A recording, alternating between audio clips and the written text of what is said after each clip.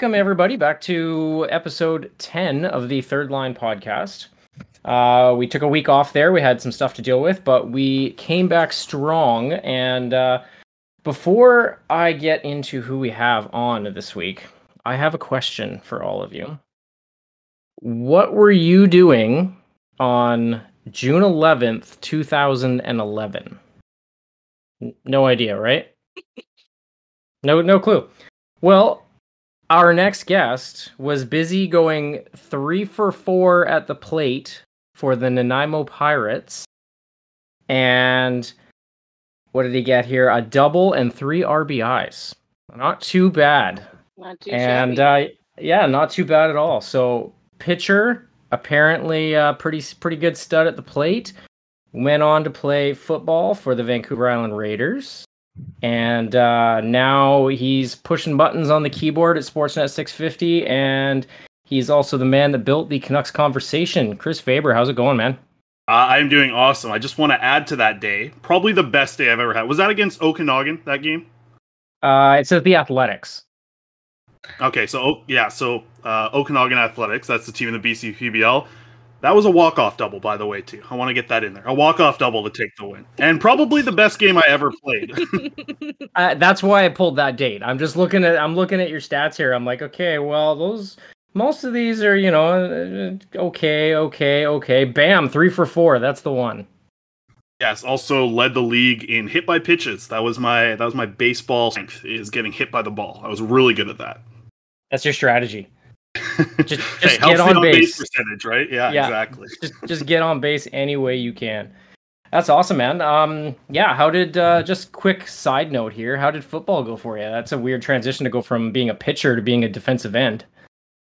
Yeah, so I actually got a baseball scholarship, even though those stats might not tell you I deserved one. But I actually got a baseball scholarship and broke my leg just before heading down to the scholarship. So lost that, and the doctor told me I would probably never be able to play baseball again. And that sucked. And he didn't say anything about football. So 3 years later, I was like, I want to get back into sports and play sports. So I tried out randomly one day I wasn't working out a lot. I wasn't preparing for football. And then I just went and tried out for the VI Raiders. And I guess I packed on a lot of weight, so I was quickly moved to a defensive tackle, even though I was a quarterback back when I was in high school. So I came in at 330 pounds, and I was, ready to just push on people, and then had a good one season there with the VI Raiders. It was a lot of fun to get back to football, something I grew up loving. It helps when you're, I was 6'3" when I was 13 years old, so football was really easy always. So coming in at 330 pounds, whatever I was for that Raiders year was pretty easy. It was also pretty easy. It was a lot of fun too. Met some good friends, and to able to play a sport again was really cool, because I really missed that in the couple of years of having a busted ankle and rehab and all that stuff. So that was a lot of fun, and just playing football is great. CFL game is a lot of fun too. Gosh, it's so much more fun. Yeah. I'm curious now, because I remember I went through a bit of a phase there where I would go to a lot of the West Shore Rebels games. So I'm wondering if the timing lined up where maybe I got a chance to see Faber in action. Who knows? Yeah, we used to whoop the Rebels' ass a little bit in that one year. So that was a lot of fun. I'm pretty sure everybody whooped the Rebels' ass. I don't know how... There's some good rivalries with the Raiders, but I'm pretty sure the Raiders have had more sustained success than the Rebels, that's for sure. Yeah, and I think I was just a couple years away from, I can't even remember his name. Is it Andrew Harris? That's his name, right? The running back who played for the Raiders and then went on to Lions and then Blue Bombers as well. So I was a couple years away from him. But football was a heck of a lot of fun. And just to have that island rivalry, that was a lot of fun too. So I just, I love sports, and it was cool to be back on a team, I guess. Yeah, Jess's son actually is, he's now becoming a center. Yeah, he's center. Nice. So that's what I hated as a defensive tackle. Me and centers didn't get along. He loves playing center. He's usually O-line, but he's been kind of shifting to be center. He's 13 and 5'10", so. Yeah, he's got a good build to him, though, doesn't he? Yeah, he's also 200 pounds, so. Yeah. And when he's not playing football, he's a goalie for hockey, so. He's huge. Picking up center is a tough one too. I mean, you gotta. That's a lot of people put pressure on left tackles or right tackles, but like you got to snap the ball and then do your job. Like it's a hard thing to be a center. I would have, was not coordinated enough to play that position for sure. Yeah, you got to be on the ball, because a lot of the time, I mean, people blame the quarterback a lot for, the bad snaps, but it's the center a lot of the time that's the result of, that stuff. So he's learning all about that. He took a year off, obviously, because of COVID, and he couldn't do football last year, but they're starting up here in about a month for his team for his 8th grade year. So that's awesome to hear that they're starting up again. That's awesome for kids. I feel so bad for the kids that have missed a year of it. My little sister's, plays soccer, volleyball, and she's just an incredible athlete, and she's just been practicing. I'm like, everybody hates practice. Like, you must just be itching to get into games, and they're just scheduling them now. So I'm super happy for her and stoked to be able to go and watch her play again, because she's a monster. Like, I used to be the athlete of the family, but I think she is now. So it's a lot of fun to watch her just dominate out there. One of the things, I don't know if you got a chance to see it. I know you were just coming off recording the newest episode of the Canucks Convo.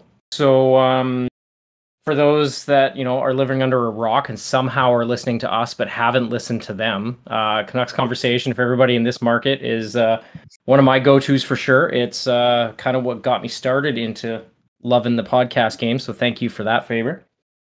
Happy to hear that. Yeah, it's pretty much the only one that I put solid time in, that I listen every week. There's a few that I'll jump on, every 3 or 4 episodes, but not to pump your tires too hard, but you guys are my go-to every week. So I actually just listened to a first episode today. Oh, yeah, awesome! I'm notoriously bad at listening to podcasts. I don't do it. I don't have time, usually, including our own. Yes. So I was like, I don't know who this guy is or anything. So I just pulled up one of your episodes today and listened to it while I was working. So it was actually really good. I really liked it. So yeah, new listener. There you go. Yeah, I might actually stick with it. She did listen to one of the episodes without quads, though. It was the one with you and Harmon. Yeah. So yeah, even better. Yeah, that's because it was defensemen, and I pay attention to the defense on teams. Yeah. So it's almost like you're a Canes fan or something. Almost, you'd think, maybe just a little bit. Defense factory.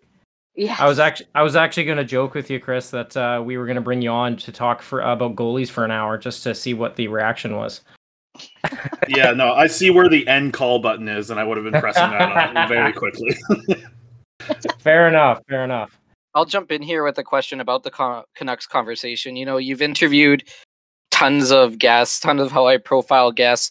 You interviewed, I guess, some people could call him like the godfather of Vancouver media, and Don Taylor tonight. So what has that experience been like, being able to interview these guys and ladies that you've heard on the radio for years, that have been involved in sports media for so many years, and now they're coming onto your podcast? Well, today with Donnie was so surreal, because I started listening to sports talk radio when it was BMAC, Donnie, and the Moj, and that show just had me howling.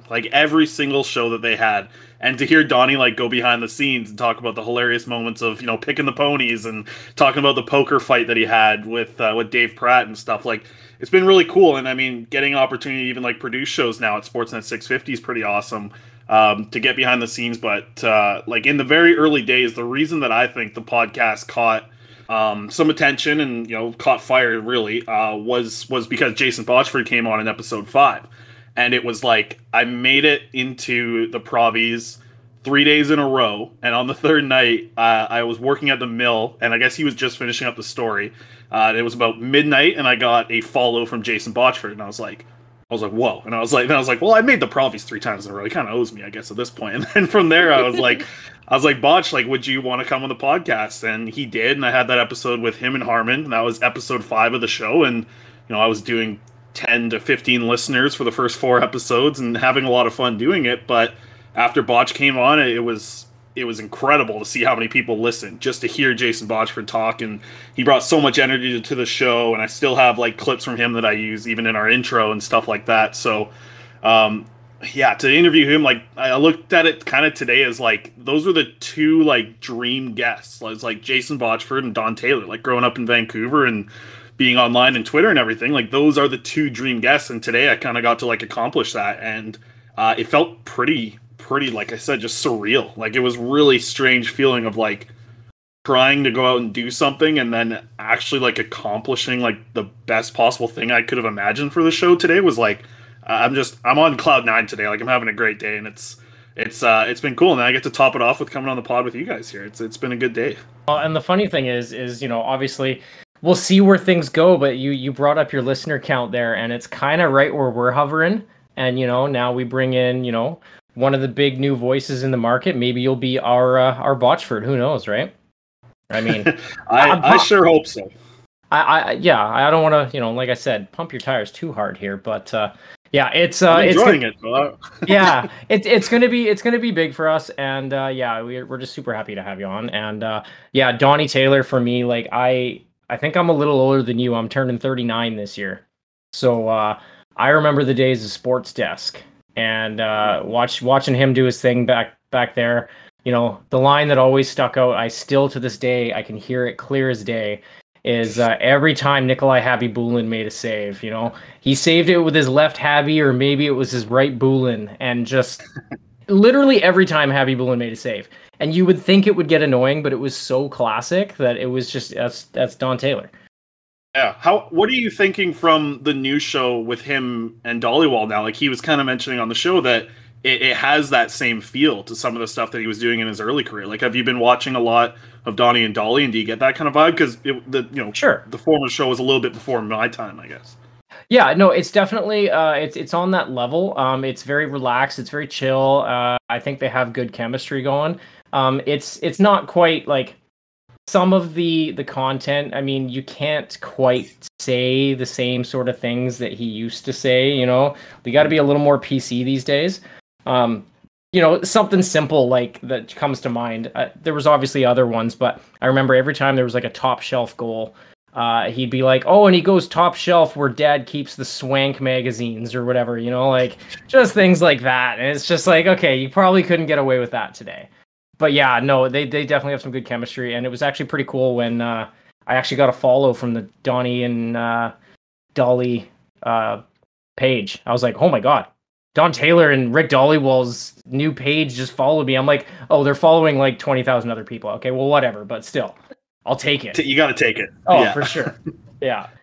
So I wanted to quickly jump on. I don't know, like, if you had a chance to see the Scheifele hit. What's your take on that? Just because it's brand new, just literally probably an hour ago. Yeah, I mean, pretty hit. Obviously, I mean you see like his ability to play the puck and keep it a 1-goal game was there.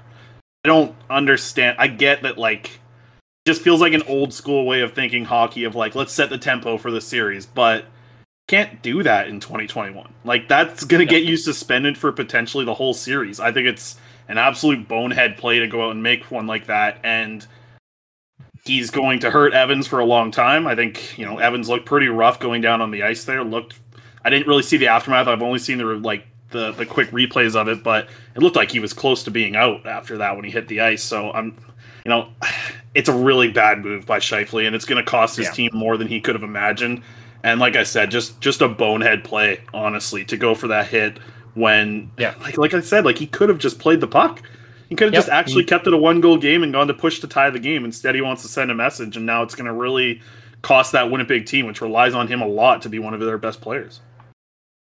Yeah, and I said that too when I first saw it. Like, obviously, we all hope that Jake is okay, and I watched the whole thing live while I was eating dinner, and he was definitely out on the ice for a bit. There was the scrum above him, and props to Nikolai Ehlers, like, he was hovering over him, holding the scrum back, like his own teammates, the Canadians. He was holding everyone back because he knew the shape that Jake was in, and so props to him. And he was definitely out for about a minute or so, and then he kind of woke up, and everybody told him, okay, stay still. But like you said, didn't go for the puck, literally trying to send a message. And I said it not trying to sound disrespectful to Jake or his condition, but it's a selfish play for Scheifele because, again, not trying to sound disrespectful, Montreal takes that trade-off 7 days a week. Like, if they lose Jake for a little while, sucks. Nobody wants to see it. But if Scheifele's gone for the series, one of Winnipeg's top scorers, he could have just cost his team the entire series, and on one play, and a game that was over. Like, I'm a Scheifele fan. I think he's underrated. He's not normally known for doing dirty stuff. But that came out of left field, and I don't know, his emotions got the best of him there, and it was just ugly. And we've all talked about it in our group chat. Like, the Department of Player Safety is going to spin their wheel of chaos, and God knows what's going to come up. But I would not blink an eye if they said 6 games. That way it's guaranteed he's out for the series. If Winnipeg moves on, well, then maybe he can come back. But I think 6 games is a message, and it needs to happen. I mean, we all expected more for the Reeves incident too, and they didn't give us that, so who knows? But yeah, I was gonna say, I mean, honestly, at this point, are we going to be surprised if it's just like 1 or 2 games even? Like, I mean, we're gonna be disappointed, but are we going to be surprised? There's nothing there. Especially with the fact that he's not really known for it, so he's not a repeat offender. So I think 6 games is giving optimistic. The department, it's giving the player safety just a little bit too much credit and expectations. I would be shocked if it goes that high. I'd expect more like 1 or 2 games, maybe 3, because it is very clear that the poor guy is knocked out. Like, in the air, he looked like a rag doll, and he did not move when Ehlers and the line mate got there. So he was literally unconscious before he hit the ice. Yeah, it was disgusting. And we've all talked about it in the group chat, and I mean, I think the way Reeves kneeled on a guy's face while he's on the ice, and Reeves, how much more of a repeat offender can you really get? And they give him 2 games. Like, Tom Wilson, yeah. I was gonna be like, I mean, you do have one. Well, I mean, and then there's, my whole rant. I won't get into it, but, the whole logic of, like, he's not a repeat offender. But if you say that 3 or 4 times, well, if you would have given him the damn suspension in the first place, then he would qualify as a repeat offender now. You can't say he's not a repeat offender 3 times in a row. It's asinine. If he needs a hearing 3 times in a row, then there's a problem. Well, and then I also heard that there's some sort of a rule where it's the repeat offender rule is 2 incidences within 1 year or something. Yeah, 18 months, I thought it was. I think 18 months. Yeah. That's just ridiculous. So you can pull some greasy shit, at one point, and then as long as you wait 2 seasons, you can go ahead and take a guy's head off again. Like, I mean, it's tough, and it's really strange with Scheifele. Like, Scheifele's the guy who's famous for, like, never swearing, right? Like, have you guys seen the audio clips of him, like, saying, like, mother trucker and stuff like that? Like, I don't understand where this came from, aside from trying to send a message. And I agree with what a lot of, like, what you guys are saying here about the 6 games. I would be on board with just, like, suspension for the series, right? Mm-hmm. Like, I think that sends a message just as much, if not more, than 6 games. Because maybe that goes into next season. Maybe that goes in there. But I think just, like, putting down the law of series, make him suspended for the series, I think that feels like the right idea. But yeah, just because it's Mark Scheifele, I don't think we're going to see more than 3, honestly. I think 3 is where I would project this. Unless the random wheel that they spin to determine games just lands on a 4 or 5, I think we're going to see 3 here. And it's probably going to depend on what Jake Evans looks like tomorrow, right? It's going to depend on what he is like, what shape he's in, and I don't see them going over 3, which is unfortunate, because it's a dirty play that doesn't belong in hockey, honestly. It is. Yeah, I definitely agree. 3 looks like probably where it's going to land. And I said this about I believe it was about the Kadri one. Maybe it was definitely the Kadri one. I said the NHL loves their drama. I was surprised with what they gave Kadri. I thought they were going to do, I don't remember what game it was in, but I thought they were going to do like 4 or whatever so that he would be eligible for Game 7. Because I said they want the drama. They want, Game 7. Oh, Kadri's back. Oh, what's going to happen? They want all that. And I don't know if their rules state that you can just qualify it as for the series. I think there needs to be a number attached, which is why, like, you know, if you say 6 and then they get swept in 4 straight, then in theory they have to give them the first 2 next season. But if you say 4, well, then guess what? Now games 6 and 7, shit's going to hit the fan, and you are going to look at a potential, I don't know if maybe the same level, but a Washington, New York situation where, you know, the players are upset and they say, you know what, you're not going to deal with it, we will. I think that's exactly what you could be looking at, given how Edmondson has reacted to the hit. And even, you know, players like Josh Anderson. I mean, Montreal has some big guys on their team, and they're not guys that you want to go against. Edmondson especially, he's not the gentlest on the ice. I can agree with that. I'm pretty sure Ben Sherratt is pretty tough as well. Yeah. I can agree with that, but you also have to think about the fact, like, this is playoffs. Like, there is something on the line here. If Montreal pushes it to a game 6 and 7, is that really going to be worth, you know, they're that close to making it another round that no one expects them to win. Is it worth it? Maybe in a game 7 where they're kind of like, if they're already down, they're already kind of feeling like, all right, whatever. But I don't know.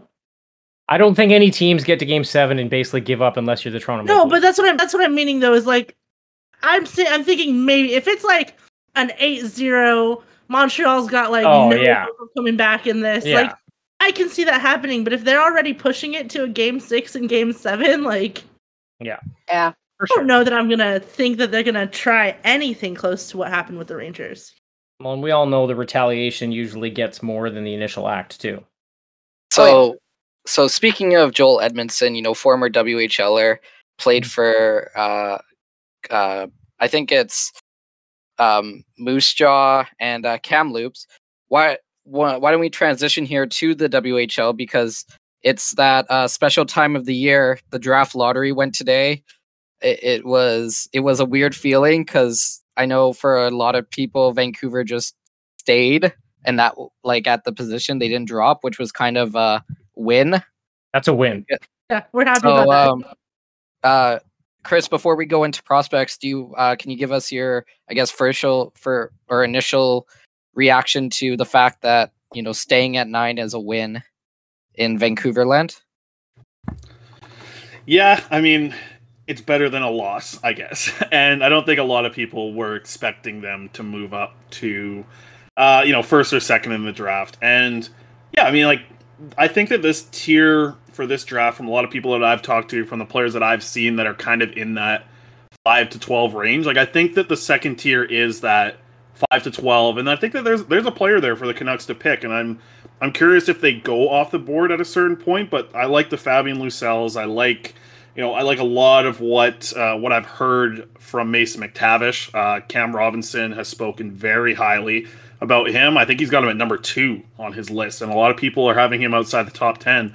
As a center, that's a good option. Kent Johnson, watched him in the BCHL, had him on the show a few weeks ago. He's another good option. Like, I think the Canucks are going to get a player here. I don't think it's going to be the Brant Clark level or the Owen Power level like we saw from teams that are going to be in the top 2. But, you know, Owen Power is going to be asking for a trade out of Buffalo in a couple of years anyway, so maybe they can just go that route and just scoop him up that way. So, yeah, it's not a win, but it's not a loss, and in Canuckland, like, that's fine with me, I guess. I know, you just mentioned Ken Johnson, and Craig Button released his mock draft today and he has the Canucks taking Ken Johnson at 9, and then Mason McTavish going at 10. Yeah, it's tricky. Like, obviously, you know, Chris has watched a lot of these guys and talked to them more than I have.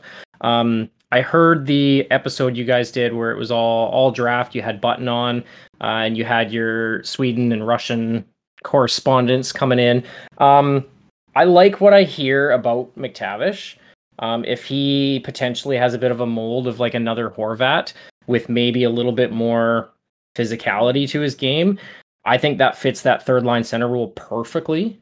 Yeah, I mean, I've heard ups and downs about Johnson. I mean, Was it wasn't Button, but was it someone else that you had on were saying that they don't know if his skills are going to translate when you get the bigger bodies? Yeah, I think that was Cam, and he was just saying that like he's not a center when he gets to the next level. He's not. I don't think he's playing center right now over at the NCAA. So to think that he's going to be the center option of the future, that's a pretty risky thing to do. The guy played center in the BCHL. He was outstanding in that league. Obviously, he can play whatever position he wants in the BCHL, but to see him already be playing wing in the NCAA when he's jumped up a level, I don't see him going back to center, when he gets to the AHL or the NHL. So I'm a lot higher on McTavish there. Gunther I find pretty interesting. Got to see a little bit of tape of him this year. I'm sure y'all have seen him a lot more than I have. So I wouldn't mind like hearing your guys' thoughts actually on Gunther and what you think of him, because I know he's around that option to go in, in the 9 spot there. And from what I understand, good scorer who can skate. So I haven't seen a ton of him. I don't know if any of y'all have seen much more, but maybe you could get into Gunther if so. Well, Gunther, he's a bigger winger. He's going to use his size. He has a good shot. He's going to be that like first line winger that can play with like smaller players. So how usually you have that, like a good example actually I think is Josh Anderson.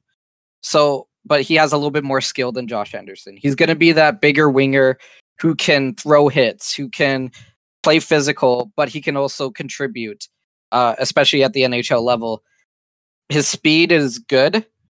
A lot of the prospects, unless you're, Connor McDavid, you're going to have to work on your speed basically when you come into the NHL. But he's going to be a player that is definitely one to watch, but I strongly believe that he's gone before the Canucks even have a chance at him. I'm looking at like somebody like San Jose to try to take him just before LA. I will make Liz very happy here. I really think I think Detroit picks ahead of San Jose, don't they? Yeah, Detroit is at 6. Yeah, so he might not be there, but I really think if he's there, San Jose has to take Wallstead. They have not had a goalie in 15 years. Nope. I'm with you on that one. Yeah, since Nabokov, they gotta put some effort and some high-end draft picks into goalies because they're just atrocious. But I would say for Gunther, from the little bit that I did get a chance to see, he projects to me, if he hits his ceiling, he could be JT Miller-esque. He'll win the board battles. He's a good playmaker. He can finish. He's kind of a jack of all trades. He's not going to be an elite point producer, but if he hits his ceiling, he's a steady, reliable guy that is probably meant to be, a second line winger that has first line upside. And that's where I would put Gunther, but I definitely think he's not dropping to 9. There's too many teams that I think need his level of offense right now. I want to quickly talk about something that Jim Benning said today. Speaking of that, Jim Benning says that they'll move the pick for a player. Like, that's for a good player. He did come out and say, something along that lines today. So I'm interested. There could be a former WHL connection in this potential trade that I'm thinking out here. Toronto needs to move out some salary. In the press conference today, we see a YVR shirt worn by former WHL player Morgan Riley. Is a 9th overall pick decent enough to get Morgan Riley to Vancouver? I mean, personal and probably unpopular opinion here, but 9th overall is an overpay for Morgan Riley. So I think the Canucks would do it. I gotta look up what he's making right now real quick. Because, I mean, if he was a right shot guy who could play with Quinn Hughes, I think that there's an idea there. The only thing that freaks me out was hearing Jim Benning say aggressive, right? Like, what the hell is Jim Benning's aggressive mood? Like, is it the thing that we saw when he went out and signed Jay Beagle and Antoine Roussel? Is it what we saw when he traded a first-round pick and a third-round pick for JT Miller? I worry about aggressiveness. Like, I really do. I think that we've heard a guy like Ray Ferraro preach about putting away your phone at a lot of times with Jim Benning, and I think an aggressive Jim Benning might be the scariest Jim Benning to me, just to see what they're doing. I think that they've done a better job in the past, say, 18 months. I kind of like since the JT Miller trade, I think they've done a better job of evaluating players with their pro scouting, but I worry, like I really do worry what aggressive Jim Benning is going to do, because it can cost this team a chance at making a run for a Stanley Cup to get into the playoffs. And that's something that we heard Jim say a lot of, was get into the playoffs, see what happens. Like that doesn't win you cups. That doesn't win you cups. That keeps the general manager's job. Getting to the playoffs keeps your job, but it doesn't get you Stanley Cups, I don't think. I think that this team needs to still build a lot more, and moving on from picks to get players in a similar route like Morgan Riley, yeah, maybe he helps a lot. Maybe he makes that top four a little bit better. But I don't think that he's the guy that's going to help them get to being a real competitive team every year for the Stanley Cup. Taking a swing on a draft pick and him potentially landing like a Vasily Podkolzin can add to your group, potentially like a Niels Höglander can add to your group. I like taking a shot on a guy who's going to be on ELC for 3 years a lot more than moving that pick for a Morgan Riley, who you know what he can do. And I would probably say that he's not going to get much better. And the other thing, like, that scares me a bit is, like you said, we should be trying to move salary out, not bring it in. When we got Petey and Quinn's deals coming up, I don't think adding any salary. I mean, yes, we're losing some off the books pretty quick, but, like you said, Jimbo's been treading water for years, just trying to keep his job. And now, I mean, what scares me a bit too is you get the idea now that they're bringing the Sedins in, and the writing seems to be on the wall that they kind of want, I don't know, co-GMs, or whether Hank could be the GM, Danny's assistant GM, whatever their role that they want to bring the Twins in for. If they're going to just basically wait out Jim's contract now, which I think is 2 years, let Hank and Danny learn, and then they're going to move on from Jim and John, give Hank and Danny the job. So if Jimbo knows this, and he knows, okay, I got 2 years, that's it. And he is going to try and do everything possible to make it look like he can make the playoffs so that he can get another job. I don't think at this point, and the scariest thing is, continuing the rebuild that they need to do when he knows his job is basically done in 2 years is super scary. He's going to mortgage everything to take a shot at the playoffs and hope that, Thatcher can play at a .960 save percentage for 16 games, or, I guess probably more like 20 some odd games. It's unrealistic, and it's scary. And I mean, one of the ones that freaks me out I see is the Seth Jones rumors. I mean, that kid is he's not terrible. I mean, the advanced analytics on him don't look great. A lot of that, I think, is maybe deployment and what Columbus has, done the last couple of years. I don't think he's a bad player. He's an upgrade on probably 4 of our defensemen. But what's he going to command on his next deal? Guy like Seth Jones might ask for like 7 or 8. And a former former WHLer. And a former WHLer as well. I don't see him coming in under 7 at all, like close to that. If you can get him to sign for somewhere in 6, I think you can talk. But that's a good part about this trade, is the ability to have that conversation before. Like, if you're able to do a sign and trade, I'm willing to hear some ideas out. But I do think that Seth Jones is somewhere in the middle. Obviously, the analytics aren't great for him, but we've seen a lot of analytics where Quinn Hughes is one of the worst in the NHL, according to some of these analytics that we see out there. I try and find a middle ground between both. I actually like to just, I trust the eye test a lot, and then I try to back that up with the analytics. I think that that's how hockey is. I think that the way that analytics is used in a sport like baseball, you can really rely on the analytics there. I think that hockey is just such a fluid game that analytics really don't ever overpower what I see on the ice. And I think that Seth Jones is somewhere in the middle of being, he's still a solid guy. I think he comes in and he plays with Quinn Hughes, and I think that pairing would do very well together.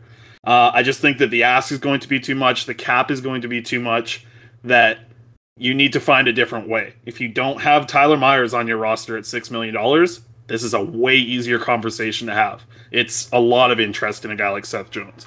If Nate Schmidt is not on your roster, this conversation's a lot easier to have as well. So if he's somehow involved in the trade, I think that is something that you can explore. But I'm wondering what value Nate Schmidt would even have. Like, I thought that the Canucks got a good deal. Yeah, I feel like right now a lot of people would think that, like, Vegas, like, I don't know what, I really would struggle to imagine what his value would be like in a trade. Because the contract is interesting. Definitely a player. But is the contract hurt what type of player he is so much? Because you don't really know how he fits, and you saw not really a great fit with the Canucks this year. So, like, I really have no idea where I would start with how much Nate Schmidt's value is. But the Canucks they need to make some sort of move, because you can't have $12 million tied up into what you saw last year from Tyler Myers and Nate Schmidt. And I think you put it pretty well on one of your pods recently too. You basically said, we can't see status quo Jim this year. Like, we got to see something new. He's gotta, show us a new script, because what he's been doing, you keep that status quo and you are now wasting, this core group. If you look at the core players, I mean, not to pull a Jimbo line, but the core group is solid. Like, it's a cup contending core if you can surround it with the right pieces. And that is where his shortcomings are right now, is the surrounding pieces have just been atrocious. And it's scary to know, because, if we do see a different script of Jim, is it going to be better or worse? Yeah. And you know what? We had an interesting conversation about this on today's show with Donnie, and he said, what if the Sedins are the type of players that help you decide what you're surrounding your stars with? Like, the Sedins would know what you would like to surround your stars with, what type of players support you. It's obviously not the Jay Beagles and the Antoine Roussels. It's the other players that we saw in the Canucks roster that came in on one-year deals, wanted to win there. Were there for 1 or 2 year little contracts to play with a team that was led by the Sedins. I think the Sedins would be a good sounding board and good decision makers on what their stars need. And I think that that's something where I would like to see them involved in this organization with. I don't want the Sedins, I don't want to say wasted, but I don't want to see the Sedins be running the AHL team. Like, I think that that's where they're talking right now, is like, how can we help the NHL team? Like, where is the best spot? What's the position where we can help the NHL team? Because everything the Sedins do, it works. It seems to work, and they've gone through stuff in their career where they've learned a lot of knowledge about the sport and the league. And that's what I think the problem is right now, is like, they're not ready to be assistant general managers. But to me, I think they need to have that kind of voice in the organization. It's going to be interesting to see where they can fit them in. Yeah, like you were saying, you need to find, like, if you go back to that 2010-2011 series, you need to find yourselves the Raffi Torreses, the Michael Samuelsons, the Chris Higgins, like those type of players that are like, they're going to be here maybe like 2-3 years maximum, but they're going to make the most of what you get for them. And I know, like, for instance, Max Lapierre is another one of them. I think he was here for 2 years maybe, but he was pivotal in them going as far as they did. I'm pretty sure didn't he score a game-winning goal in the Stanley Cup final as well? Like, those are the players where you don't need to pay them $4 million a year. You can bring them in cheap. And now in the NHL, look at Barclay Goodrow as a perfect example. Makes less than $1 million a year. One of John Cooper's favorite players. The thing that like, you bring up Max Lapierre, the thing that freaks me out about that, I mean, don't get me wrong, I was a huge Lapierre fan, what he brought to the team, but the thing is, they kind of already tried it and it didn't work. I mean, Roussel is kind of Lapierre 2.0. He's got a little bit of offense. He's that guy that's going to piss people off, get him to draw penalties, and he's kind of the same mold, and it really just didn't work. I don't know what happened. I mean, he looked pretty good last year. This year, he's just fallen off the map. But like you said, if you could have brought in Roussel at 1.5, then maybe we're not having the same conversation about Roussel. But if you're going to pay the guy is it 3.5? 3 flat. 3 flat, yeah. That's twice as much as a guy like that should be making. Let's be fair, right? and on the term as well. I mean, you got to think the term's twice as long as he should be going for. I think they at the time they had ideas of making Antoine Roussel a top 6 forward. There was times where Roussel looked pretty good alongside Bo Horvat. Unfortunately, some injuries have definitely hurt him. That knee it isn't what it used to be, and that is how much he relies on that game too. I mean, he relies on being able to get in hard on forechecks, and I think that there's still a good passer there. Like, he was making $1 million and playing on the Canucks' fourth line. We would all love Roussel. He's an incredible interview. I asked him a question in French last week when we were doing our season ending. Yeah, that was fun. So I'm going to practice up so I can make sure to talk to him next year. And that might be in Abbotsford. So maybe I'll be talking French in Abbotsford to Roussel. I wouldn't be surprised to see that. On that note, we're going to, to all 7 of our listeners, we're going to be pumping that bandwagon of trying to get you to do some color for the Abbotsford. I've heard aces. Aces could work, Yeah, I don't know. Look, can we stop using the same names that already have team names in Vegas? Like, you have the Las Vegas Aces, you have the Las Vegas Aviators. So, like, can we stop just making this a secondary location? I like Aces for the potential for the logo. Like, I feel like you can really have some fun with the Aces logo. Because, like, if you think of an ace right now, you can, like, there's not one logo that sticks out, right? Like, I think there's some options. I think it would be fun. I think the color scheme could be fun to go with. But yes, I haven't done a lot of color. I've done it in the BCIHL. I've done it in the VIJHL. And what I used to do in those games was get my roommate to text me 3 words every period. I would have to sneak those words into each period. And some of them were ridiculous. Some of them were like popcorn shrimp or BC fairies or random things like that. And like, I would be thinking about it the whole time. And I don't think I ever missed on one. Sometimes the words never worked. I remember doing King Arthur was one that he sent me. And like, I know the name King Arthur. I have no idea about the history of what King Arthur was. So I completely made something up, like talking about how he was like, oh, like the defenseman looks like King Arthur in the battle of whatever I said at the time, and like completely just BSing my way through it. So yeah, I would do the same thing if I was doing the AHL play-by-play. So we'll see. It might be a lot of fun. So I know this has been a highly debated topic on Donnie and Dolly, but do you go Abbotsford or do you go Fraser Valley? I like Abbotsford. I just like I don't know much about the Fraser Valley. I'm still pretty new to the mainland. I'm an island guy through and through, but it's like the feeling of Abbotsford. I have a feeling they're going to go with arrows or, airplanes or some sort of thing like that because of the airport, I guess. But Fraser Valley opens up some cool ideas too. Like, Fraser Valley just has like a good feel to the start of a team name. Like, does that sound weird to say? Like, you can go with a lot of different, like team names from Fraser Valley. I think with Abbotsford, you're really tied towards the whole airspace thing, whether you're going to go with arrows or airplanes or something like that. Like, I feel like you're just tied to it because the fact that Abbotsford starts with an A and the fact that you have the airport there, like, it just, I feel like that's kind of their only option to go with. Yeah, and whereas if you go Fraser Valley, if you really wanted to, you can open it up to something else that's, popular in the valley. I think there's just the one AHL, I think it's Lehigh Valley or whatever. The Phantoms. Philadelphia's farm team. Yeah. Mm-hmm. Yeah. I don't know. I do think it opens up more options. For some reason, when I think Abbotsford, I think it has to be an A team, like you said. So if you go Fraser Valley, it opens up maybe an F name or a V name, or you can just go off the board. But yeah.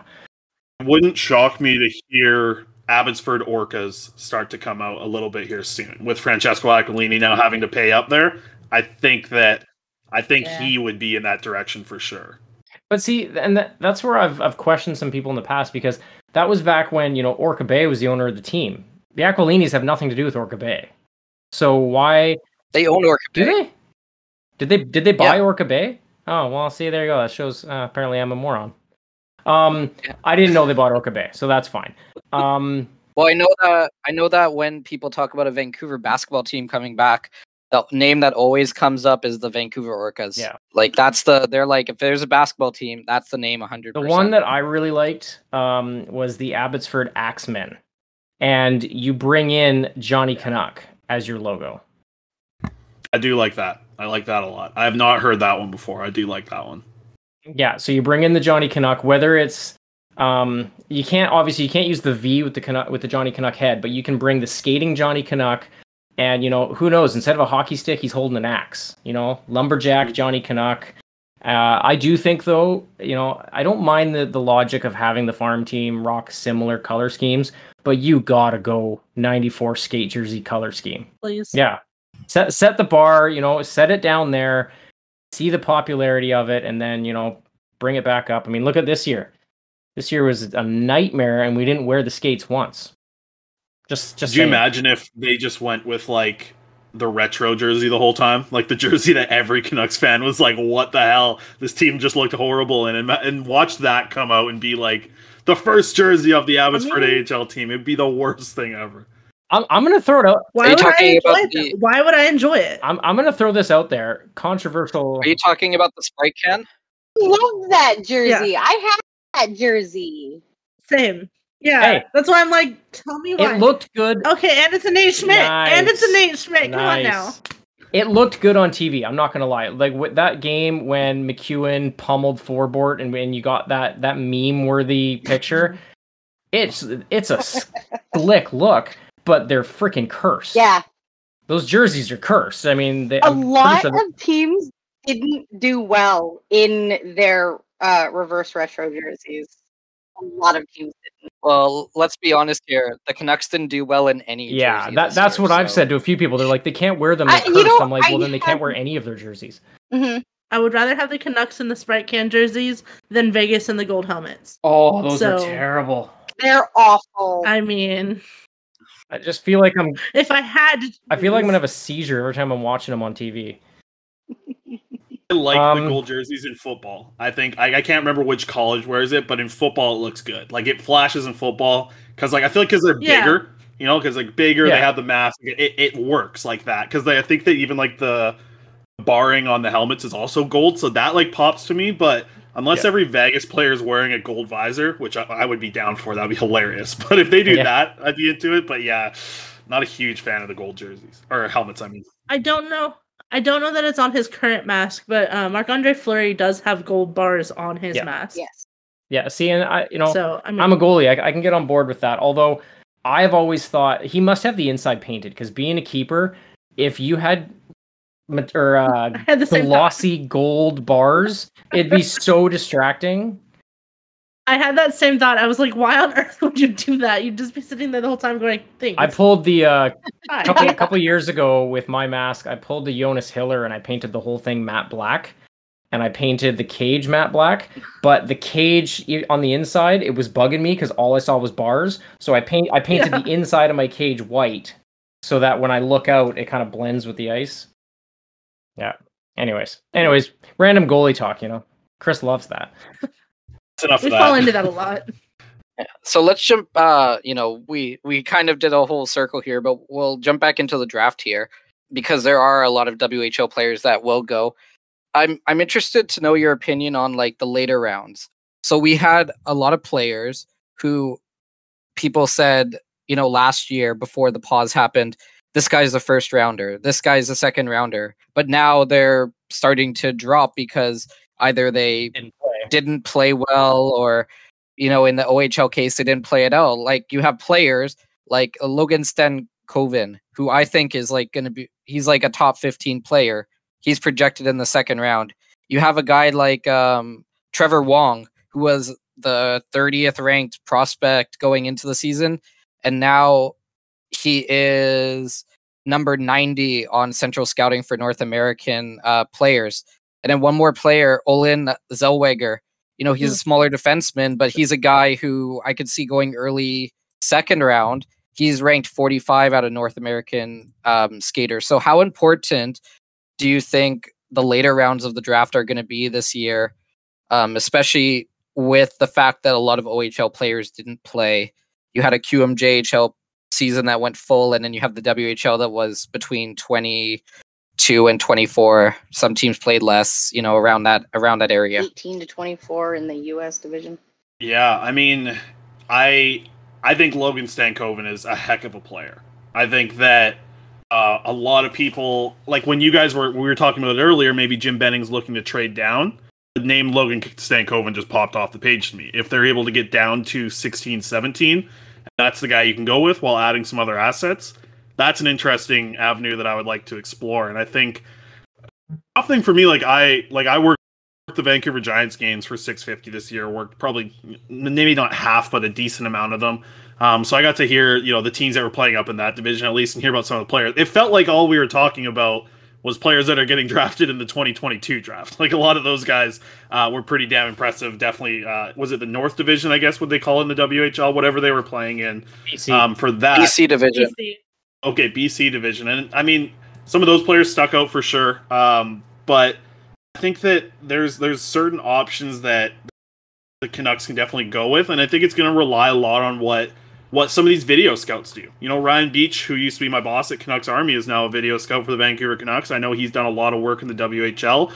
It's going to be interesting to see how valuable those people are to your organization now moving forward, and I think there's going to be some overseas guys that get drafted a little earlier because Sweden got to play the SHL. They got to get through a full season. The 18 and basically 17, 18-year-old guys that were playing in the SHL, I feel like if you were playing in the SHL, there's enough tape on you playing as a pro where it's like, well, we got to take a shot on this guy.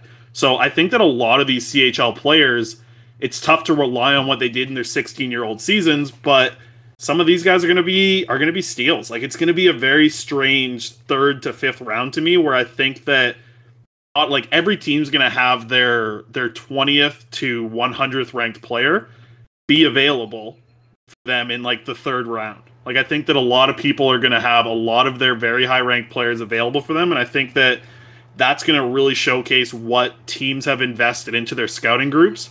And looking at a team like the Seattle Kraken and what they've been able to do with their scouting staff, I wouldn't be shocked to see Seattle have an incredible draft this year, because they've really heavily invested into online scouting, analytics for junior players, and really lean into that. I wouldn't be shocked to see them be the standout team when we look back 3 to 4 years from now, from players that came from this draft and playing in the NHL.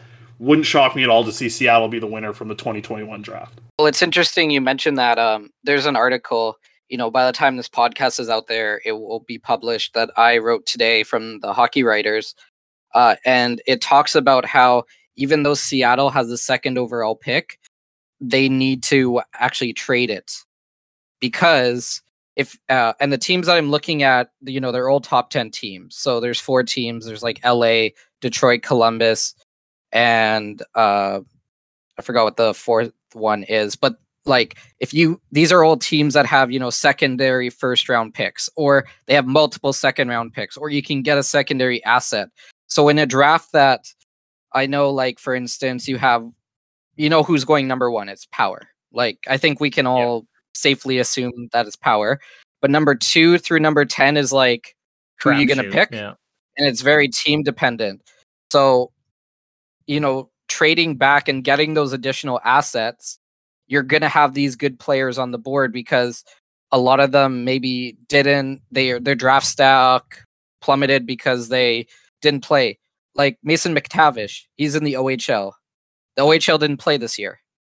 So what could he have done if he got more playing time? Yeah. If you have a player that you ranked last year in the top 30 who played in the OHL, who played only in the U18s this year, and then that player might now be in the 3rd round. I know you talked about this on your prospect, where you're going to have these 1st round talents that are in the 3rd round available. So maybe trading back and getting those additional assets is actually more beneficial than, picking 2nd or picking 9th or picking 8th. It might make sense to trade back and get those additional assets, because this draft is so unpredictable. It's going to be weird because every team's going to want to do that, right? Every team's going to be like, oh, we're not really sure about this year. And that's going to be an interesting opportunity for teams to be aggressive, right? To say no, we're confident in what our scouting staff has seen, whether it's from the year before or the 16 to 25 games that we saw this year. So I think it kind of goes both ways, but I think I would imagine, to your point, Adam, that 75% of teams are probably thinking that way. So it's going to be interesting to watch the other quarter of the league be no, this is time for us to at a probably cheaper value than we would see in a normal year to take some of these swings. And that could be something the Vancouver Canucks might be interested in. Maybe that's what Jim Benning talked about when he said he wants to be aggressive. He's got a scouting background. It would be interesting to see him lean on his scouting staff now without Judd Brackett and go that direction to be aggressive. I think that would be an interesting thought to explore anyways. And I think some teams are going to try and load up, get like 12 picks in this draft and try and hit on some 3rd to 5th rounders. Oh, I just remembered the other team that I wrote about. It was New Jersey. And my theory around that is that if you're Seattle, you say, listen, we're going to take Hughes. If you want Hughes, you give us a 1st round pick and then maybe a 2nd round pick. You like these teams. I know the LA option was Jesper what's his name? Wellblatt, the Swedish goalie. If you're LA, you need that goalie, but San Jose is up before you, and Detroit is up before you. So do you make that move? And then can you? You don't need that goalie if you're LA. Cal Peterson's a fuck. You really don't. He's a stud. Did you literally not see the post that I posted this morning? You need that goalie. Like, you need that next generational goalie who's going to step in. I disagree. They already have their next generational goalie. Anyways. I'm not. But anyway, like, do you kind of manipulate these teams? You're like, oh, well, this team wants this player, like New Jersey. They want Luke Hughes. They're going to do whatever it takes to get Luke Hughes, regardless of what anybody says, because they're just, that's like, they're the horses with the blinders, and they see Luke Hughes. So can Seattle manipulate or use that and say, hey, listen, we're going to take Hughes unless you give us a 2nd round pick? And then that's how you build that way. Like, if there's a team there's a player that's available at 9, and can the Canucks do a good enough job bluffing and saying, we're going to take that player unless you give us a 3rd round pick back and do a swap? Like, it's going to be a very interesting draft floor or phone, whatever. It's going to be a busier draft than it normally is, for sure. But yeah, Can I give a hot take about Hughes here? Just with Luke Hughes coming in. Hot take about what? Hughes. Luke Hughes. Oh. I don't think, like, I not only think that the New Jersey Devils are going to pass on him at 4, but I think he gets out of the top 10 in a very similar way to Peyton Krebs, where this injury that we've heard about Luke Hughes is going to really cost him in his draft stock. And I think Peyton Krebs is a heck of a player.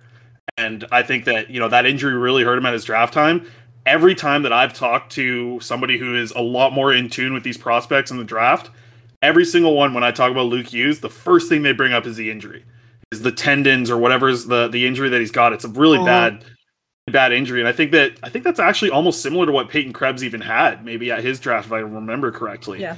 And that made him fall. And I think Luke Hughes was a top 5 pick coming into this season, but I wouldn't be shocked to see the Canucks and the Devils pass. Like, if Mason McTavish or Fabian Lucelle or, somebody else drops to them and is there, I think the Canucks go that route. Like, heck, I've seen what's up with Brant Clark lately. A lot of these boards coming out are having him, around 10. Like, if that guy lands to the Canucks, you have to take him over Luke Hughes.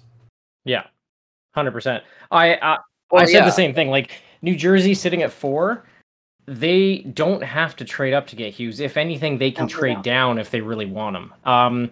Between the injury and, it's all hearsay, and I don't want to, spread any rumors to the 7 people we have listening, but we've also heard little rumblings about maybe, some attitude issues, and he's not the most easiest to deal with. And for a prospect, do you want to bring that into your room? And yes, if you're New Jersey and you got his brother there, maybe he can wrangle him in and keep him composed. But at the same time, like, if you're at 4 and Hughes is projected to go 12 or 13, you have that option. It's like, if you really, really, really want to bring this kid in, you don't have to trade with Seattle. You trade down. Like, no one is going to be chomping at the bit in the top 10 to take Luke Hughes this year. I agree. This is what I'll throw out there from doing some research on Luke Hughes. You know who's sitting at number 3 is Anaheim. You know what they need? They need a left shot defenseman. That's what they're taking. They don't need any more centers. They need a left shot defenseman. So that's one of the arguments that I make in the article as well, is like, Anaheim is right there, right before New Jersey. And if Seattle's not taking him, if New Jersey gets a sniff that Anaheim is going after him, because that seems like where they're going. If Like, I'm New Jersey, I say go nuts. Have them. Yeah, I would pass. say that Simon Edvinsson is kind of the number 2 left shot guy to me, from what I've heard anyways. Alexa Potak was on my show, a 17-year-old who just she was amazing. If whoever listened to that, a 17-year-old girl who's like graduating high school, her knowledge of the SHL was incredible. Definitely going to have her back. But the way that she spoke on Edvinsson was pretty impressive. Like, I thought he was a Broberg type where the hockey sense just wasn't there. But she kind of just told me like it was the opposite. Like, he's a big body who can skate, but also has a lot of hockey sense, maybe not as much offense. I think he's going to be in the top 4, top 5, and I think he's above Luke Hughes on a lot of people's boards. Yeah. I really, I thought Hughes, 6 months ago, 7 months ago, but, the more, I'm nowhere near the level of, a Chris Faber, David Quadrelli, any of these types when it comes to the prospects. But I've done enough of my own research to see, if you're in the Canucks range, I think it starts to cross your mind, but you're not trading up. I think if you start getting to the 10, 11, 12 range, then you're like, you know what, let's take a flyer on him, because his ceiling could be, a 5th overall pick for sure.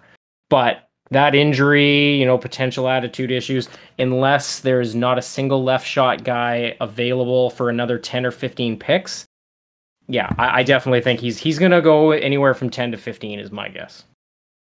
I think he's the biggest dropper. I think he will be the guy who drops. I think he's the Artur Kaliev of this year's draft. I don't think he gets to the second round, but wouldn't shock me to even see like a lot of people's consensus number 1 a year and a half ago, Aatu Räty.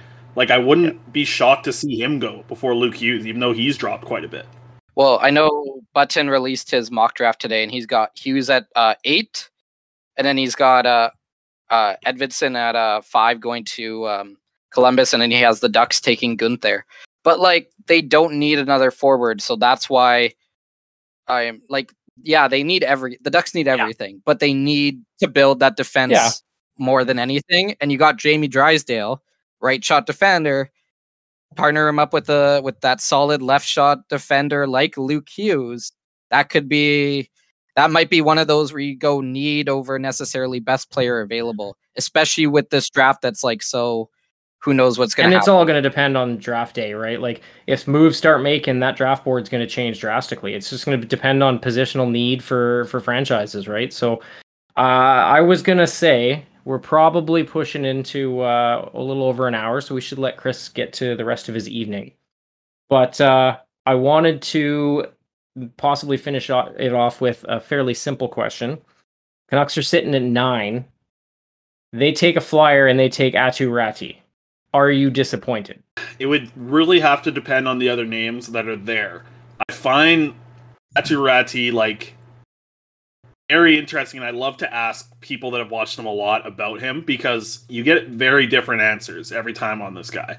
But if Gunther's still there, if he happens to slide, even if a guy like Mason McTavish is there, who seems like a great fit, Matty Beniers, I'm going to be really interested to see where he falls. But I think that there's too many names that I prefer over Räty that I wouldn't be in a great mood if they picked him. If they trade out, go to 12, 13, I can understand why, if they're able to add an asset and draft him. That can be an interesting one, but I do worry about what happened to him over the past 18 months, with being cut from the World Junior team, from just having to be sent down in the Finnish league, to everything that's kind of happened just seems like negative for the past 18 months, and there hasn't really been a positive upbeat from him at all. So I would probably be pretty let down. And I feel like their scouting staff is smarter than that. I love the way that Fabian Lucel plays. Like, his ability at the U18s to create offense from any part of the ice, whether it's like from behind his net and gathering speed and just blowing by guys, to being able to continue cycles in the offensive zone. I'm a big fan of him. I'm a big fan of McTavish.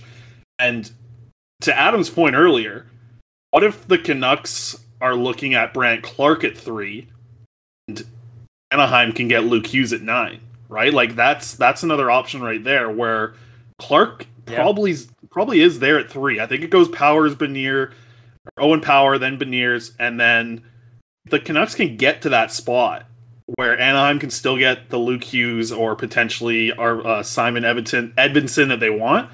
I think that the Anaheim Ducks pick is probably one to watch here moving forward. So that just gave me an idea. So draft day, Canucks go to Anaheim and say, hey, we want 3. We'll give you 9. So it's the 9th pick and Nate Schmidt for the 3 pick. Anaheim gets another defender. Vancouver sheds some cap. Maybe there would have to be a piece or two going back the other way. But, something like that could be possible. I think it's going to be a super interesting draft. I mean, draft days, there's a lot of hype and it's notoriously kind of slow. But I think this year could be kind of crazy. Yeah, this isn't the NFL or the NBA where, like, every single pick is traded, 6 times within, like, 10 minutes. No, not quite. But the potential is definitely there. So we try and do a segment semi-regularly, the plus minus. I did try and ask earlier if we were doing it tonight, but I was going to bring it up just because we have had a lot going on lately. Plus minus is basically just us talking about, what we think of 1+, whether it be in the WHL, NHL, whatever, any league, just hockey in general, and then 1-, in whichever order you feel like going. But do you have something that stands out to you for either side or both? Yeah, I think I'll go with a plus is to see the mood change around Ian Clark and the Vancouver Canucks. I think that's a massive plus to hear that. And I'll leave it there because I don't want to talk about goalies anymore. And as a negative, what's a good negative that we've had in the hockey world? Talking about goalies. Yeah, I mean, me talking about goalies is a pretty big negative. For negatives, I think that seeing a lot, like missing, like I really had a lot of fun doing the Vancouver Giants games with Sportsnet, and I know it's not really the last week, but having those games be over is unfortunate. And Chris Wall was a guy who has done the color for the Vancouver Giants. He's also a part of the broadcast team, and he is moving on to work for the WHL. And I think that's a huge loss to what we had here in Vancouver. But it's at the same time, it's a very positive for the WHL. I think Chris is going to do great work over there. Walsey's an absolute gem, and just dealing with him every single broadcast, having so many laughs between the whistles on the commercials. I think that's a negative for the Vancouver market, is losing Walsey. But interested to see what his role is with the actual WHL, because that's who he's going to be working for here moving forward. And that's going to be interesting because I wonder where he fits in. He's a very talented guy, and excited to see where he's going to go. But I do miss the broadcast. Like, I miss having fun with those guys. And Bill Wilms was a lot of fun to talk to. Just a guy who's been around hockey forever. And then Dan O'Connor is like, everyone's always like, oh, this is like the nicest person in media. They're always so nice. But like, Dan O'Connor is actually like by far. Like, I can swear here, right? I'm pretty sure I've heard swears before, but like he is the fucking nicest guy you'll ever meet. Like, Dan O'Connor is the man, and I'm stoked that I just learned that he lives like a few blocks away from me. And since I'm sort of new in the area, he's going to show me some bars very soon. Nice. And I'm excited to hear some WHL stories from the legend that's Dan O'Connor. So I'm stoked for that. Yeah, and speaking of the Giants, also, like you said, Bill Wilms did his last game this year as well. So it's going to be a brand new team. I know I threw out there Faber and O'Connor for Abbotsford play-by-play. So we'll see, if the Giants are going to get a brand new team. But I know, I've been with messaging with Dan O'Connor all season. If I need an interview, he gets me it. If I want to ask a question in a post game, he shoots it through. So yeah, he is one of the best guys out there for sure. It was your tweet, right, Adam? Like, you were the one who put out the tweet that said me and Dan. So I sent that tweet. I screenshot it, sent it to Dan, and all he said back was, "Let's fucking go." So I'm hoping that me and Dan can make something happen. I'd love to work with Dano. He's the man. We'll see what happens. I think that's a good spot to end her off there, and we'll let Chris get back to the rest of his evening. But feel free to hop off there, Chris. Thanks very much for coming on, man. That was huge, and thank you. It was a ton of fun, and we'd love to have you on again. Absolutely, it was a blast to meet all you folks virtually, I guess here, and it was a lot of fun to chat. Really, just hockey in general. I had a lot of fun here, and it's gonna be a blast. Now I have to go write a year in review of Louis Eriksson. So this was definitely the high point of my night, and it's not even close. Wow. So, like, what Is it just gonna say that he survived the year? I wrote the first sentence, and I said the first sentence that I wrote for the article is all I have right now, and all it says is, "This is going to be a short article." So I'm hoping this is only going to be like 300 words, and I can bang this out in 15 minutes here. So thanks for having me, guys. I'm going to hop out of the chat now, but it was great to see y'all, and maybe we'll see what happens if maybe there's some draft events around Vancouver or something, and maybe we can all meet in person. That would be a lot of fun. So before we end off this episode and do our plus minuses, we're gonna mention some of our sponsors here over at the Area 51 network. So we do have a couple. I'm gonna start with the bench clearers. So bench clearers, we've mentioned them before. We have an code that's Area 51 sent me. That's Area 51 sent me. If you go to bench clearers, you can get 10% off your order. Fully licensed tanks and shorts. They look incredible, so you definitely got to check them out. Next, we got some high stick vodka. One of the best vodkas in BC. It is brewed in the Okanagan, so you know it's got to be good. And they have this pretty incredible stick that you can get. It's glass blown. You know, Father's Day is coming up. If you want to get your dad something, it says high stick vodka, hockey stick with some nice tasting vodka in it. I'm 100% on board because, you know, I'm on Vancouver Island. I'm in Victoria, not too far away from Kelowna. Although I also saw something about them being based in Edmonton. So I don't know, maybe they've got multiple headquarters. But so as I understand it, they're distilleries in the Okanagan and their head offices in Edmonton. But I need a hand-blown glass hockey stick full of vodka. It's not... yeah. I need it for my room, for my man cave, and I can't find it. I'm going to throw this out there again, just in case randomly someone from like their PR team or something ever listens to us. I'm in California, so can you either send me one or make it so I can buy one here, because I'm struggling.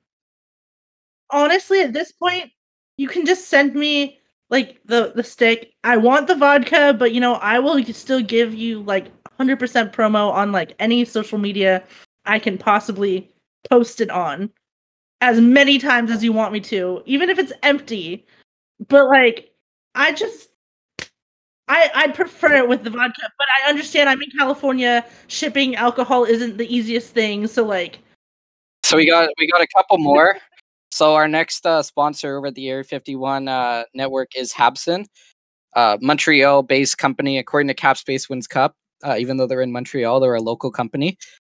You got code Area 51 on their website, gets you 25% off. You know, their comfortable, stretchy hoodies. Everything. It's 25% off everything, isn't it?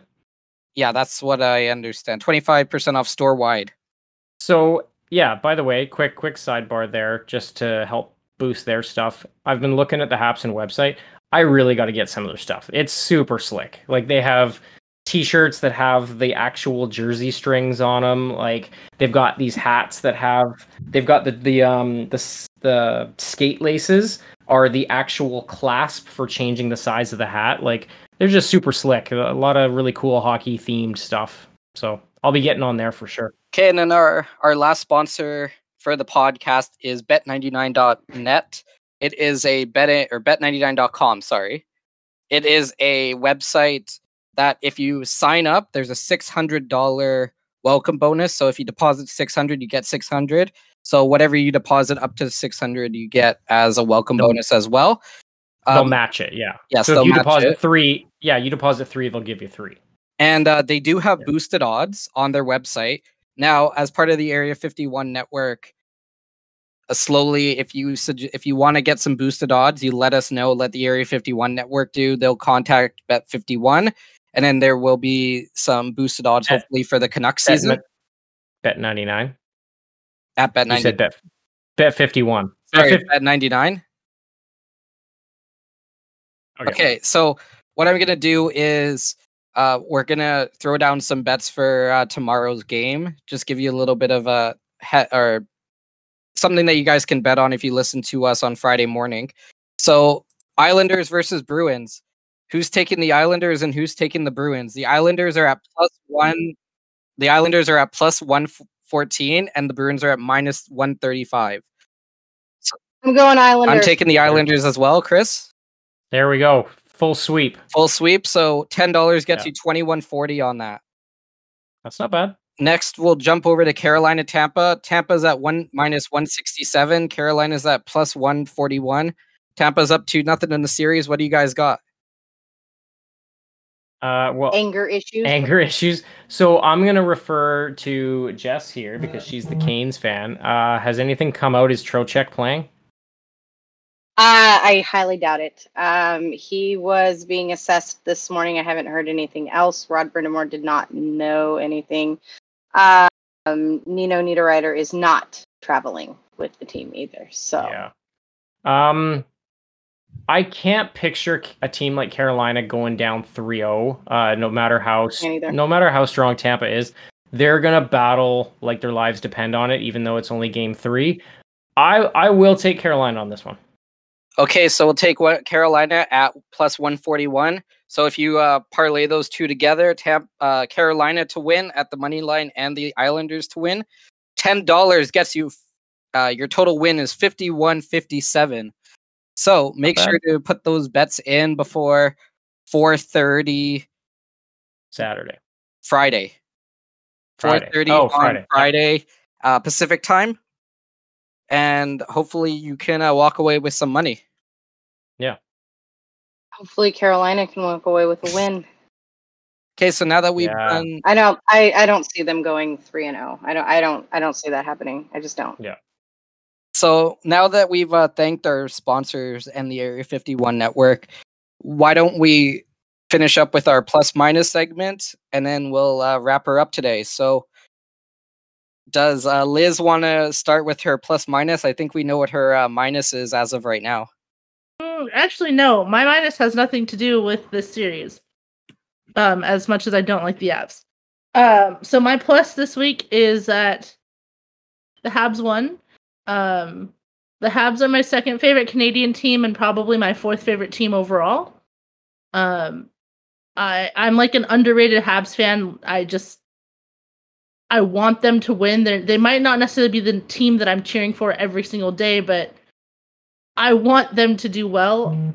Aside from the fact that everyone thinks that they won't, I want them to. But also, I just enjoy watching them. Even when they suck, I enjoy watching them. So, they're my plus. The fact that they beat the Leafs just kind of makes it even better. I mean, anytime the Leafs lose, I enjoy it, whether it be the playoffs or not. The fact that it was the playoffs in a Game 7 against Montreal, so much better. I will watch that every day. The only Leafs fan I feel bad for is Steve Dangle.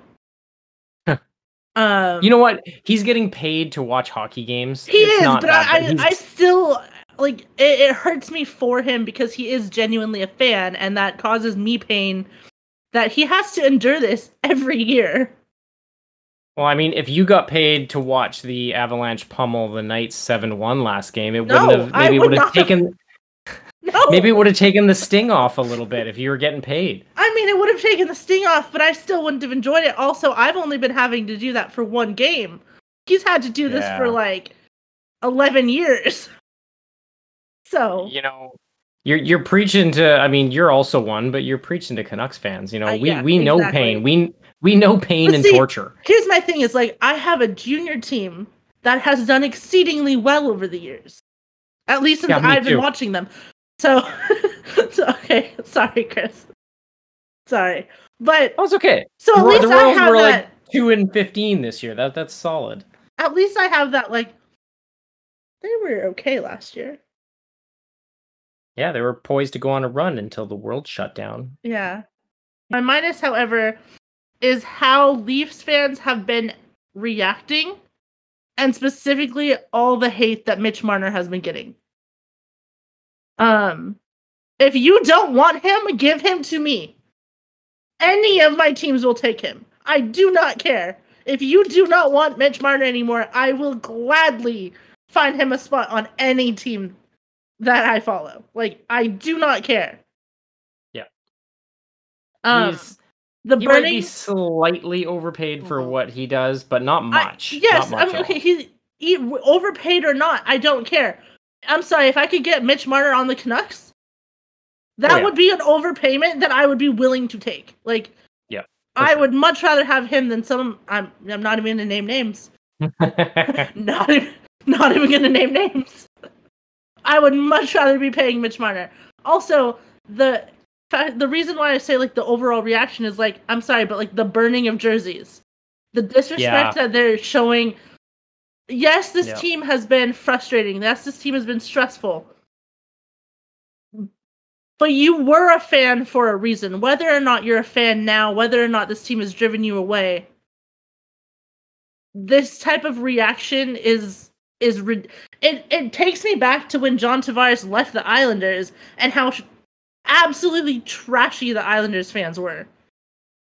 Okay, so Jess, why don't you jump in with your plus minus here while we give Liz a chance to, catch her breath. Recover from her panic. Well, my minus should be pretty damn obvious considering we were just talking about the stupid Canes and their desire to not win these last two games. So that's absolutely my negative on this one. I didn't watch the games. I can't do it. I have decided that playoff hockey and I do not get along. I just end up hating everyone and like everyone associated with the team. Like I just end up hating it. So I have decided not to. But it frustrates me to see a team like the Canes. Okay, so your plus Jets for the week? Oh god, this hurts. The Islanders beating the Bruins.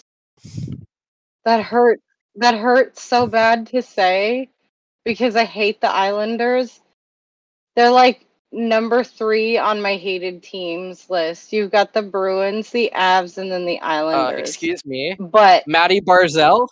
Oh, I would like to point out, absolutely not.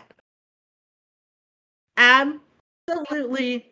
So, you see, he was a T-Bird before I started covering the T-Bird, so he doesn't count. The only one that I allow, well, I guess 2, are Shea Theodore and Keegan Colasar. Oh, crap. And Alex True. So there's 3. Even though I hate the Islanders, I hate the Bruins more, and I don't want to see them go any farther than they already have. I mean, I picked the Islanders to win the Stanley Cup this year, but whatever. Okay, so so Chris, do you want to jump in with your plus Vegas minus? wins tonight. Well, the Avs Vegas game is going to restart in a couple minutes, so I'll save my plus for when Colorado scores. My minus for the week. There are many. I'll do a 1A and 1B. Tonight, Mark Scheifele. 1A, 1B, I'm going to say Mark Scheifele. I'm a fan of his, but it was disgusting what he did tonight. There was no need for it. It wasn't a hockey play. And I really hope, I don't really have a dog in the fight in this series. I want Montreal to win for my old man, so maybe I do kind of have a dog in the fight. But I really think he deserves to be gone for the rest of the series. I agree with Faber. I think he gets 3. That might be too little too late. If they lose Mark Scheifele for 3 games, this series is over before it started, I think. But anyways. Yeah, he deserved it, and his teammates are going to have to deal with him in the summer if they go home early because of something he did. good luck, man. Like, good luck facing your teammates now. But other negative, I'm gonna say I'm not gonna dive too deep in on it because I don't have the education or the experience to really discuss it in great detail. Maybe we can get into it a little bit more next week. But the hate and the racism that was dealt to Ethan Bear is again disgusting, and there's no need for it. We're in, the year 2020, 2021, and we need to move past that kind of garbage. And it's especially in, I mean, there's no excuse for it anywhere, but especially in Canada, when First Nations are such a major part of our history and our heritage, and we have to learn about their history and about how things have gone for them and what they've had to face. And it's, again, I don't have the most education on the subject, but I am a human being and I know what's right and what's wrong, and that kind of stuff is disgusting. And anyone that I've seen on my timeline that has spouted it, instant block, and I got no time for you. So maybe we have a guest next week potentially coming on. We can dive into a little bit more, someone that has some experience on it. And I don't want to get too deep, so I'll move on to something else. But yeah, those people can get out of here with that kind of crap. So plus for the week, oh man, what has been positive? Liz already said Toronto winning or losing. Toronto winning would not have been positive. No, that's not positive at all. I'm drawing a little bit of a blank, so I'm just gonna, having Faber on, huge positive. That was awesome. Super nice guy. I'll say I'm gonna go out of left field a little bit here, and I'm gonna say the logic that has been floating around lately, that the Sedins are coming in to the Canucks to serve some role that has been yet to be defined. Those two guys are class acts. They seem to exceed at everything they try. So I think getting two franchise legends to come in and potentially help to right this ship is going to be huge. I don't think they're going to have a lot of pull until Jim leaves. And I also don't think that if they have aspirations to be a GM or assistant GM, learning from Jim Benning is, one step forward, two steps back. So that's probably not great. Hopefully they can take it with a grain of sand and just be like, okay, well, I know what the job is. Obviously this guy's not doing it properly. But yeah, just having Hank and Danny back in the mix is going to be huge. And I can't wait to see what role they serve and what the end result is going to be for the Canucks moving forward. So I'll just leave it at that for now. Okay, I think that's pretty solid. I'll throw out my, my plus minus. My positive is it's been the World Championship for like the last, I don't know how many weeks it's been going on. 7 months. The World Championship has just been incredible to watch. Like Kazakhstan. No. Did Vegas just lose? No, but they're in the box, and it's Riley Colorado Smith has a power play in overtime, and Colorado's power play is like a 50% power play. So. And it's Riley Smith in the box, so why? As I was saying, the World Championship was definitely the plus of the week. You had a team like Kazakhstan that almost made it into the playoffs over Canada. Like, Canada got in because like 8 different results happened. It was just hilarious to watch. You had a guy from England leading the tournament in goals. You had because there weren't a lot of NHL stars there. It was just awesome to watch. And I actually believe that, and I wrote this in the article that was published about the preliminary round, is that I believe that they should have a cap on NHL players that go to the World Championship. So for instance, like you can only have 1,000 NHL games total on your roster or something like that, because it just makes it so much more competitive and just so much more exciting. And yeah, it was some of the games were like as exciting as NHL playoff games. Not because the action was like, not because the players were great, but just because it was so back and forth. Like Sweden didn't make it into the top 8 for the first time since like, I think it was like the 30s or something. Yeah, like it was. I definitely agree. It was an incredible tournament. Yeah, it's still going on, isn't it? Yeah. So when this podcast is released tomorrow, there is the quarterfinals, and Canada's playing the ROC, which is Russia, but they're not allowed to be called Russia because of, doping. Yeah. And why don't I pause for a second because Liz looks like she's about to explode. McKinnon just hit the post. They're supposed to. He's fine. She's fine. Keep going, Adam. Okay, so that was my positive. I definitely want to get a team. I want to get a Curtis Volk team Kazakhstan jersey, just for the sake of it, because Curtis Volk, former WHLer, for some reason plays for Kazakhstan. Nice. Or a Liam. Yeah, there was a ton of Borat quotes whenever Kazakhstan won. Or a Liam Kirk Great Britain jersey. I think that would be pretty cool. Okay, so my negative. It's very, very simple. It's why is Ron MacLean still on my TV and TVs across the world? Like, he made a questionable joke where people took it as he was making fun of gay people and people who live with AIDS. He made a comment today that basically said like the Scheifele play was beautiful or something. But thank goodness we have Jennifer Botterill, who just sits there and gives the face that everybody around the world does. So whenever he makes a dumb comment, her facial reaction is just incredible because you can tell that she heard exactly what was said, and she's like, "What is this guy on?" So I'll chime in real quick. The face that she makes a mom face when like a mom looks at her kids like, "What the hell is wrong with you?" It's the mom face. Yes, Jess would probably be very versed in that. It's like the face that you give to your child, just like, what did you just say? Like, but it's just so shocking that you don't know. You don't know how to respond. You can't muster. Yeah, but this is not a new. This is not a new thing.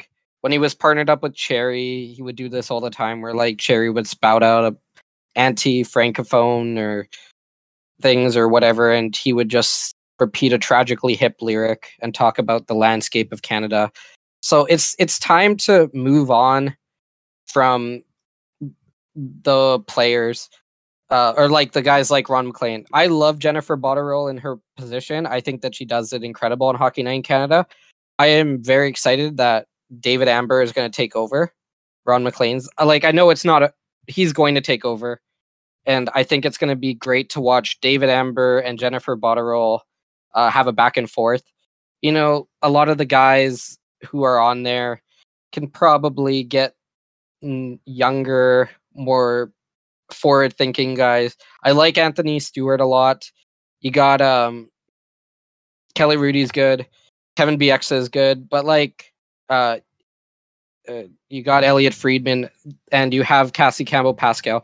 But they need to find a way to really relate to people younger, because what if they want views during the intermission? What is like, and I'm watching, and Ron MacLean's on there. Why do I want to hear what Ron MacLean has to say when every time it's like, oh hey, look at this play. I know the referee screwed up, but like we should not say that the referee is doing a bad job because they're human beings. Like, I understand that point, but like, you don't have to say it. It's time for him to go. It's time for hockey to evolve, and I'm super excited to see what TNT does. Except the fact that they brought on Gretzky, because I think that that's going to be just a flop. Gretzky's so boring. I want to see them bring Charles Barkley on, because I think Charles would just wreck the NHL. It would be incredible. Not wreck it like in a bad way, like he would take over the NHL.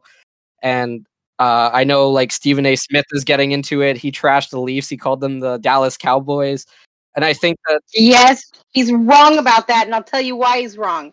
At least the Dallas Cowboys have actually fucking won. Sorry.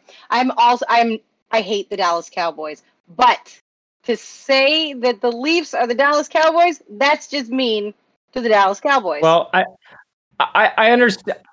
I understand the message of what he was saying. They're basically like the biggest franchise in the league or whatever. Right. But I gotta say that that video from, was it last week or 2 weeks ago, when he was slamming McDavid and Draisaitl and basically being like, "You two led the league and you got swept." Yeah, it was pretty entertaining actually. Yeah, I know that Stephen A is probably not going to make an appearance on Sportsnet because ESPN owns TSN and not Sportsnet. But I think that if they give me an option to watch Ron McLean talk about Canadian landscapes, and they give me an option to watch Stephen A. Smith scream that McDavid and Matthews can't win in the playoffs, I think I know where I'm turning, and I think I know where the majority of people are turning. Let's do. Stephen A. Smith is incredible. Bring him up to Canada. Let him do color commentary, because I would love to see a Canuck game where John Shorthouse or Jim Houston is just trying to control Stephen A. Smith and he is just screaming his head off about like huge hits and everything, because I think it would be one of the most incredible combinations that would ever be on radio or TV. There's my little rant about my negative. Instead of Coach's Corner, it's just Stephen A. Smith's new segment called "Let's Do That Hockey." Exactly. That would be a perfect. Join us next week for episode 11 of the Third Line podcast. For Adam Kurzenblatt, Jess Mosley, Liz Child, I'm Chris Roy, and we will see you guys next week.